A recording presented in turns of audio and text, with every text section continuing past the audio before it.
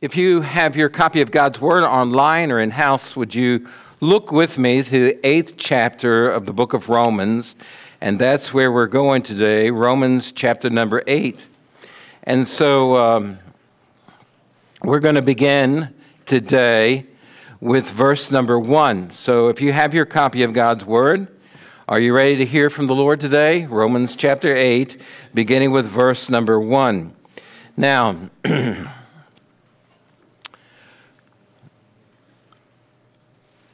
Paul has been writing to us, and he comes to this next chapter. And notice, you know in your Bible, as you look at it, that the chapter divisions and the verse markings, that was not in the original copy of God's Word. And the Word flowed. It was a letter that was written. So Paul didn't say, now, chapter 8, verse 1. And that is not the way he wrote the Bible. It is all one letter. But he's bringing his whole argument, and he's bringing it for our instruction in Romans chapter 8, verse number 1. And let me just say a few things about the 8th chapter of Romans. It's one of the best known and most beloved chapters in all of God's Word. Romans chapter 7, if it was preoccupied with the law's place in a believer's life, Romans chapter 8 has a preoccupation with the Spirit's work in a believer's life. In chapter number 7, the law and its synonyms are used 31 times in chapter 7, and the Holy Spirit is only referred to once in chapter 7. But in chapter number 8, in the first 27 verses, the Holy Spirit is mentioned by name 19 times. In this great chapter, he's helping us understand that, yes, there's the ongoing, indwelling problem of sin, and that the law is weak and helpless to help us in our struggle. But the indwelling of the Holy Spirit liberates us and gives us power to live the Christian life. Amen? In Romans chapter 8, there are two kind of themes. Number one is a theme about our sanctification, but also Romans 8 is about our security. It is one of the greatest sections of Scripture that help us understand the security of the believer that's found in all of God's Word. So it begins with, there's now therefore no condemnation, and it ends with, there's no separation. Those things go together. And so we have great confidence in the Lord. If you outline chapter number 8, so to speak, you could talk about, first of all, in the first part of the chapter, is dealing with the varied ministries of the Holy Spirit. That the Holy Spirit liberates us, the Holy Spirit indwells us, the Holy Spirit sanctifies us, the Holy Spirit leads us, the Holy Spirit witnesses to us that we are the children of God, and the Holy Spirit gives resurrection power into the life of the believer. Then, that's the first 17 verses. Then in verse number 18 to 27, he's talking about the future of the glory of God's children. That all of fallen creation is being restored, and the children are going to be restored, and all of creation restored, and it's all for the glory of God. And then at the end of the chapter, it's about the steadfastness of God's love, that he works all things together for good for those who love him and are called according to his purpose, and that nothing can separate us from the love of God, which is in Christ Jesus our Lord. So it's an amazing, glorious chapter. And I encourage you during these weeks, as we're going to be walking through Romans 8, that you would read it, think on it, meditate on it, maybe even being challenged to memorize it. It is a great, great portion of truth that's found right in the heart of this gospel, of this message. So, Romans chapter 8, beginning with verse 1. Therefore, there is now no condemnation for those in Christ Jesus, because the law of the Spirit of life in Christ Jesus has set you free from the law of sin and death. For what the law could not do, since it was weakened by the flesh, God did. He condemned sin in the flesh by sending his own Son in the likeness of sinful flesh as a sin offering. Amen. Father, today, speak to our hearts as we study your word. Confront us, comfort us, convict us, change us. Lord, you know the burdens that we all carry today. We cast them on you. We know that you care for us and that you love us, that you're with us and you're for us and you never leave us nor forsake us. Thank you, Father. You've demonstrated your own love for us, and that while we were yet sinners, Christ died for us. Thank you, God, for your great love. In Jesus' name, amen. Verse number 1, just walk with me through the scripture. Verse number 1, therefore there is now no condemnation for those in Christ Jesus. First of all, notice the therefore. Therefore, it's continuation. What I've written, I want you to take into consideration. What I've written before, take into consideration in what I'm getting ready to tell you. The context is, notice verse 23. I see a different law in the parts of my body, waging war against the law of my mind, taking me prisoner to the law of sin in the parts of my body. What a wretched man that I am. Who will rescue me from this body of death? Thanks be to God through Jesus Christ our Lord. So then, with my mind, I'm serving the law of God, but with my flesh, the law of sin. Therefore, there is now no condemnation for those who are in Christ Jesus. The whole greater context, I think, could be all of the book of Romans. In particular, maybe chapter 6 through chapter 7, verse number 25. Here Paul is dealing with two things, twin things. Number one, the guilt of our sin, and secondly, the power of sin. First of all, this theme of dealing with the guilt of sin, what he's saying is we no longer bear it. We're no longer bearing the guilt of our sin. Can somebody say, praise God, that you no longer bear the guilt of your sin? And chapter number 3, verse 21 says, but now apart from the law, the righteousness of God has been revealed, attested by the law and the prophets. The righteousness of God is through faith in Jesus Christ to all who believe. There's no distinction. Amen. For all have sinned and fall short of the glory of God. They are justified freely by his grace through the redemption that's in Christ Jesus. God presented him as the propitiation by his blood through faith to demonstrate his righteousness. Because of his restraint, God passed over the sins previously committed. And God presented him to demonstrate his righteousness at the present time so that he would be just and justify the one who has his faith in Jesus. My friends, all of your sin was nailed to the cross and paid for in full. And your guilt about sin has been removed. Thank you, Lord. Hallelujah. But also, sin's power has now been destroyed. And it doesn't hold you in the same power as it once did. In chapter number 7, verse number 17, listen to the scripture. I'm no longer the one doing it. It's sin living in me. Verse number 19. For I do not do the good I want to do, but I practice the evil that I don't want to do. This is an ongoing struggle with sin. Verse 20. Now if I do what I do not want, I'm no longer the one who does it, but sin that lives in me. The issue is this sin problem. Verse number 23.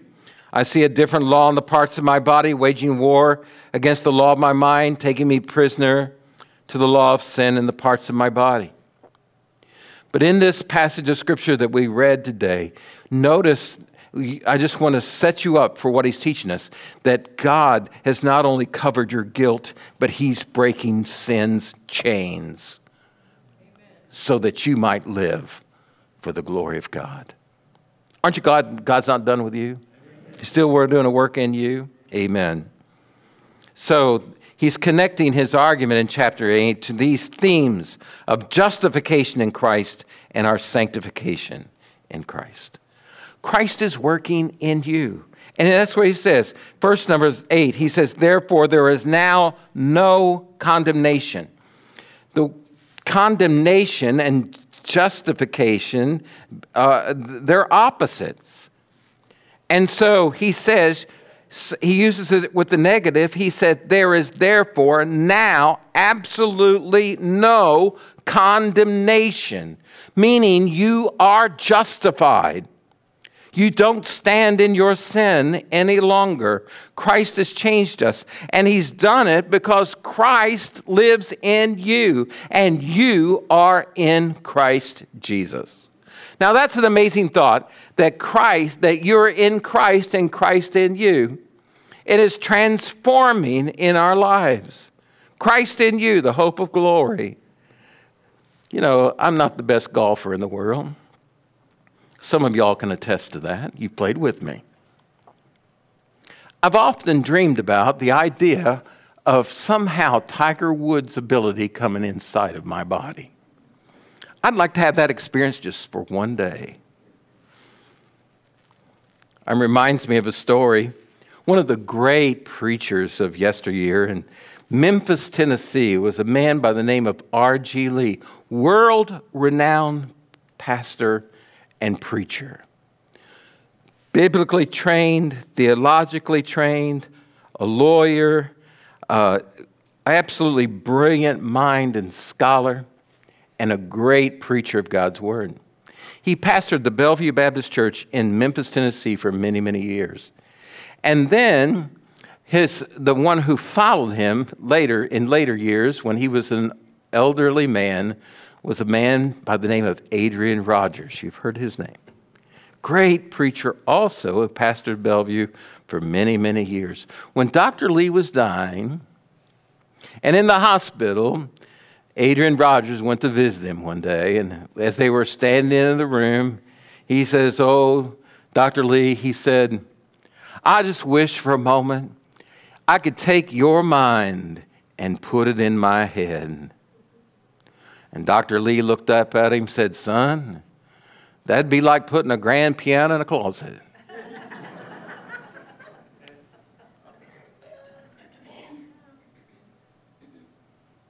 But something more amazing than that, Christ has come to live in you. And Christ is working in you. And Christ, by faith, when you were born again, God put his Spirit, he awakened you, he drew you, he saved you, and his Spirit has come to live in you. Christ's Spirit is changing you, strengthening you, and transforming you. So he says there is no condemnation. He means that there is therefore now no condemnation. It's emphatic, the point that he wants to make. Look with me to Romans chapter 4, verse number 25. Romans 4, verse number 25. He was delivered up for our trespasses and raised for our justification. Chapter 5, verse 1. Therefore, since we've been justified by faith, we have peace with God through our Lord Jesus Christ. We also have obtained access through him by faith into this grace in which we stand, and we boast in the hope of the glory of God. We have been justified and made right with God. We have peace with God and hope, and we have been delivered. In chapter number 5 of Romans, verse number 16, look with me again to the scripture. And the gift is not like the one man's sin, because from one sin came judgment, condemnation, resulting in condemnation. But from many trespasses came the gift, resulting in justification. For by the one man's trespass, death reigned through that one man, how much more will those who receive the overflow of grace, the gift of righteousness, reign in life through the one man, Jesus Christ. Verse 18, so then, as through one trespass there's condemnation for everyone, so also through one righteous act there's justification leading to life for everyone. Hallelujah. That's why Paul says in Romans chapter 8, at the end of the chapter, who is the one who condemns? In verse number 31. Who can condemn? God's the one who's done this saving. Who is the one? What shall we say? If God is for us, who can be against us?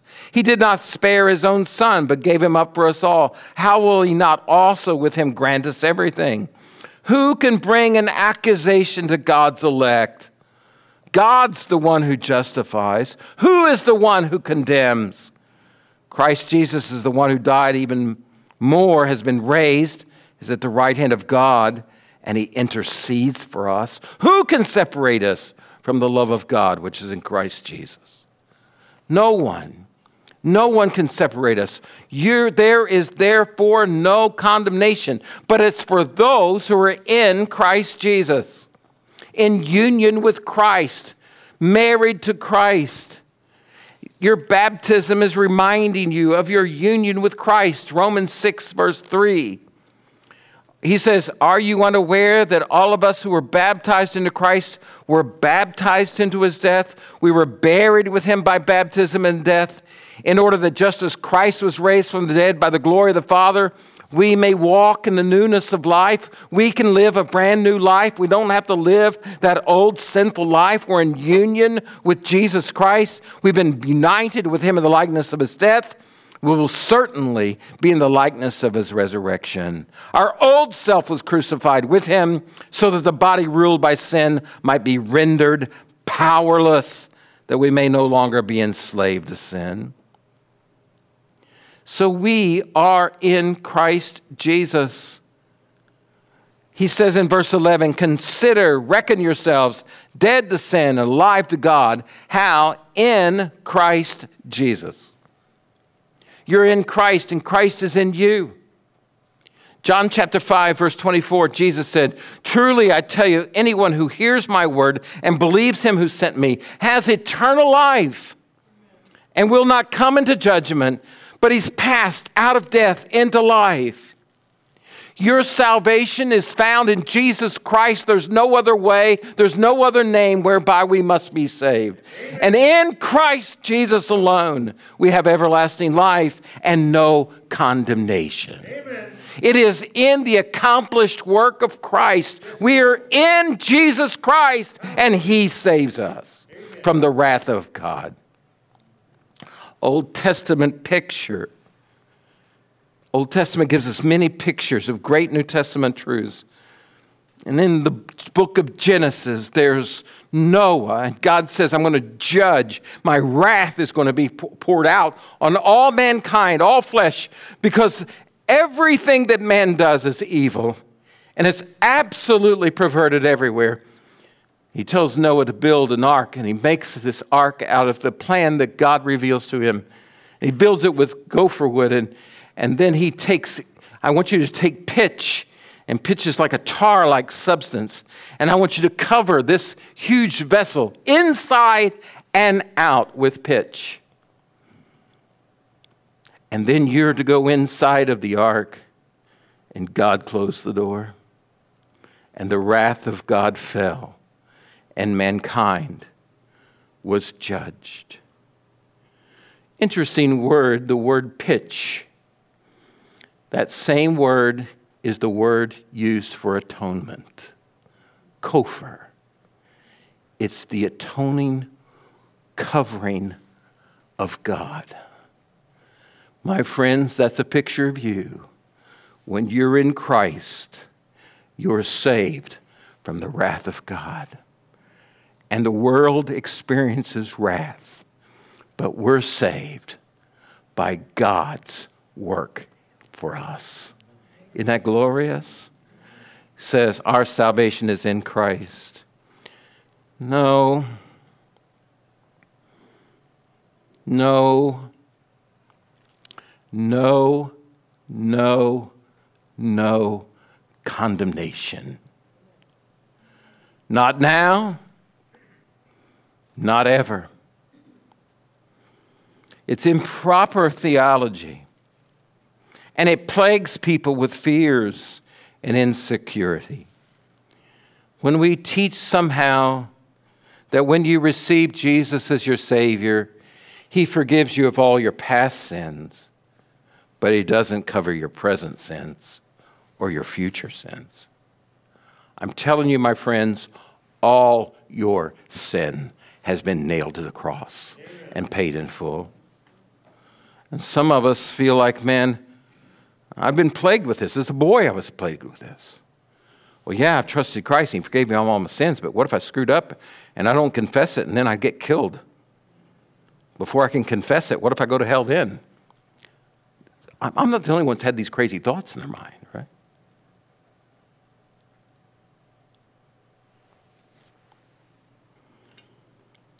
And so they teach that we go in and out of salvation. But that's not what Paul's saying here. He said there's never will be condemnation for those who are in Christ Jesus. God saves you. And that does not lead you to live a sinful life.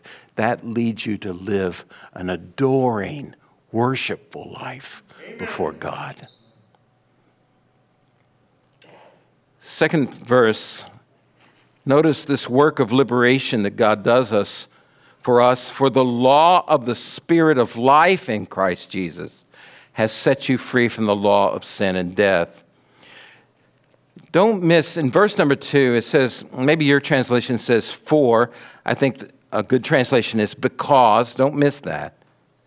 It says the reason for my assurance and that there's no condemnation is because of the work of the Spirit of life, what God has done, and the Spirit of life in Christ has set you free from the law of sin and death. When he uses the phrase, the law of sin and death, what is he talking about? The wages of sin is death. There's nothing evil, nothing wrong in the law itself. Paul's argument in chapter 7, verse 7, he says, is the law sin? Absolutely not, verse 7. But how would I have known sin if it were not for the law? For example, I would have not known what it is to covet if the law has said, do not covet. The law is good. The law is holy. But notice the culprit is sin. Verse 8, and sin, seizing an opportunity through the commandment, produced in me coveting of every kind. For apart from the law, sin is dead. I once was alive apart from the law, but when the commandment came, what happened? Sin sprang to life again. We talked about this a couple of weeks ago. For sin, seizing an opportunity, in verse 11, through the commandment deceived me and through it killed me. What brings death? Law breaking breaks death. And the problem is sin that's in us. And when the law came, we rebelled against God's holy commandment and it brought death to us. And so here Paul calls it, it's the principle, it's the law of sin and death. It's active in us. It's destructive. This sin, it's a moral cancer. But how has God dealt with it? He says there's another principle, there's another law, and there's another power, and it's the law of the Spirit of life. That's an odd way to say. It's the Holy Spirit's life-giving work. And it is God working in you. He is saving you. And He has set you free from the law of sin and death. When it says He set you free, He's emancipated you. He has released you from the captivity that held you. It's an aorist tense. He says it's a work accomplished in us. You have been set free to live for God. That's an amazing thought. Chapter 2 of Corinthians, And chapter 3 of 2 Corinthians said he made us competent to be ministers of a new covenant, not of the letter, but of the Spirit. The letter kills, but the Spirit gives life. My friends, you cannot be saved by the law. You can't be justified by the law. It's the work of God's Spirit in you. Where the Spirit of the Lord is, there is freedom. In 2 Corinthians 3, verse 17, Paul said in Galatians 6:8, one who sows to the Spirit will reap eternal life from the Spirit. The Spirit gives life. Jesus said the Spirit is the one who gives life. The flesh does not help at all. The words I've spoken to you are spirit and life. Christ's Spirit dwells in you. He has set you free to a new life. I must hurry. Third point that Paul makes is the impotence of the law. Notice in verse number 3, he says, for what the law could not do, since it was weakened by the flesh, God did. I love that. God did. He condemned sin in the flesh by sending his own Son in the likeness of sinful flesh as a sin offering. It reminds me of Paul when he's preaching in Acts 13. He said, through this man, meaning Jesus, forgiveness of sin is being proclaimed to you. Everyone who believes is justified through him from everything. Now listen, from everything that you could not be justified from through the law of Moses. There's only one way to be justified, and that's in Jesus Christ. There's only one way that you can be sanctified and God's holiness exhibited in your life, the transformation of your life, and that's the work of Christ inside of you, his Holy Spirit. Romans 3 verse 20 says, no one will be justified in the sight by the works of the law because the knowledge of sin comes through the law. No, we are not saved by the law. We're not sanctified by the law. We conclude that a person is justified by faith apart from the works of the law. The law can't justify you, and the law can't sanctify us. It's incompetent. It's impotent to do so. It has no power to do it. Verse number 3, the law could not do since it was weakened by the flesh. This flesh, sinful, disobedient flesh. Nothing wrong in the law, but the law can't save us because of sin that lives in us and the weakness of our flesh. So how does God do it? It says, but God did. Now here's the amazing thing. Don't lose it. This is how he did it. You say, Brother Tim, how did he do it? He tells us right here, verse 3. It's awesome. Look at it. He condemned sin in the flesh by sending his own Son in the like of sinful flesh, the likeness of sinful flesh. Number 1, he sent his only Son. Aren't you glad God so loved the world that he gave his one and only Son, that whoever believes in him should not perish, but have everlasting life? God didn't send an angel, he sent his Son. He sent his only begotten Son. God demonstrated his own love for us, and while we were yet sinners, Christ died for us. Amen. Christ came for you and for me. God sent his own Son for our salvation. Listen to what John says in 1 John 4, verse number 9. God's love was revealed among us in this way. God sent his one and only Son into the world that we might live through him. Love consists in this, not that we love God, but he loved us and sent his Son to be the atoning sacrifice, the propitiation for our sin. Amen. God, this is how God did a work of saving us, and this is how God is sanctifying us. We must remember what God has done. He sent his own Son, and he bore the price of our sin. He sent his son as a full human. Don't miss the point. He came in the flesh. He came in the likeness of sinful flesh. Verse number 3. Now, don't make a theological problem here. When it says the likeness of sinful flesh, some heresies early in the church said that Jesus came in the likeness of flesh, but he wasn't truly in the flesh. No, Doceticism it's wrong theology. It's heresy. That is not what Paul says. He says he came in the likeness, not the likeness of flesh, the likeness of sinful flesh. Christ came fully in the flesh as a man, but without sin. Amen. No sin in him. Never did sin. Fully human. In the Bible says in John, he says, and the Word became flesh and dwelt, tabernacled among us, and we beheld his glory. Glory is the only begotten of the Father, full of grace and truth. There's never been a man like Jesus Christ. But he was fully man and fully God. And he bore our sins. His Son, God's own Son, came to offer himself for our sin. In 2 Corinthians 5, we're told that God made him who knew no sin to become sin on our part, that we might become the righteousness of Christ in him. Isaiah 53, verse number 4. Isaiah 53. What he says is he came for sin, as an offering for sin, your translation may say. He came for sin. He came to deal with sin. In the Old Testament, there were sin offerings. On the Day of Atonement, you know the story. On the Day of Atonement, they would take a creature without spot or blemish.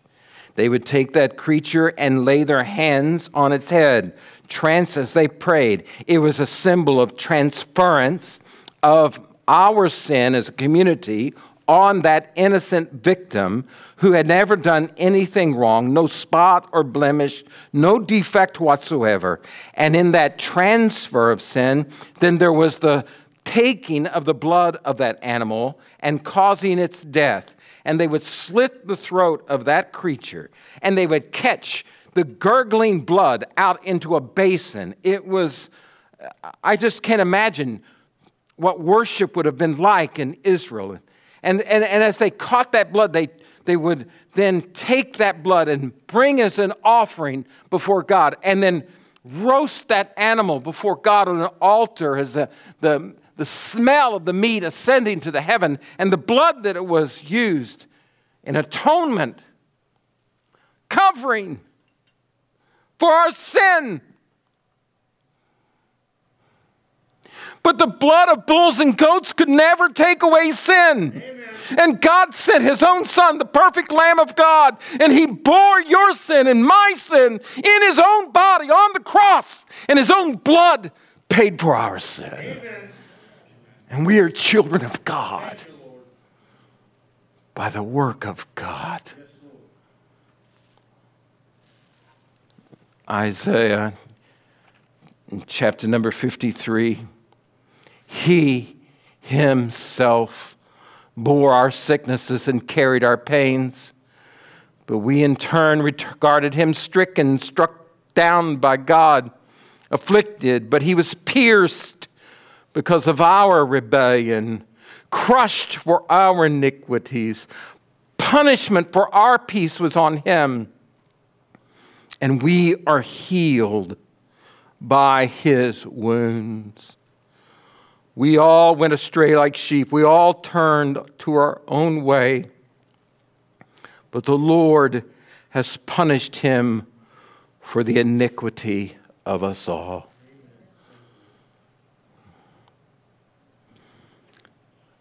And then Paul says in chapter 8, verse 3, he condemned sin in the flesh. The word condemned means he judged it and he executed it. God has that power. He's the righteous judge. And he judged it, and he executed it. Executed what? Sin. And he dealt with your own sin in the flesh so that you might live a new life to God. Notice with me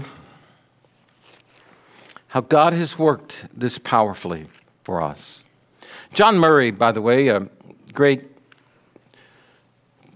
professor now gone to be with the Lord at Westminster Seminary, Reformed scholar, said, in that same nature which all others was sinful, in that very nature which all others was dominated and directed by sin, in that nature assumed by the Son of God, but free from sin, God condemned sin and overthrew its power.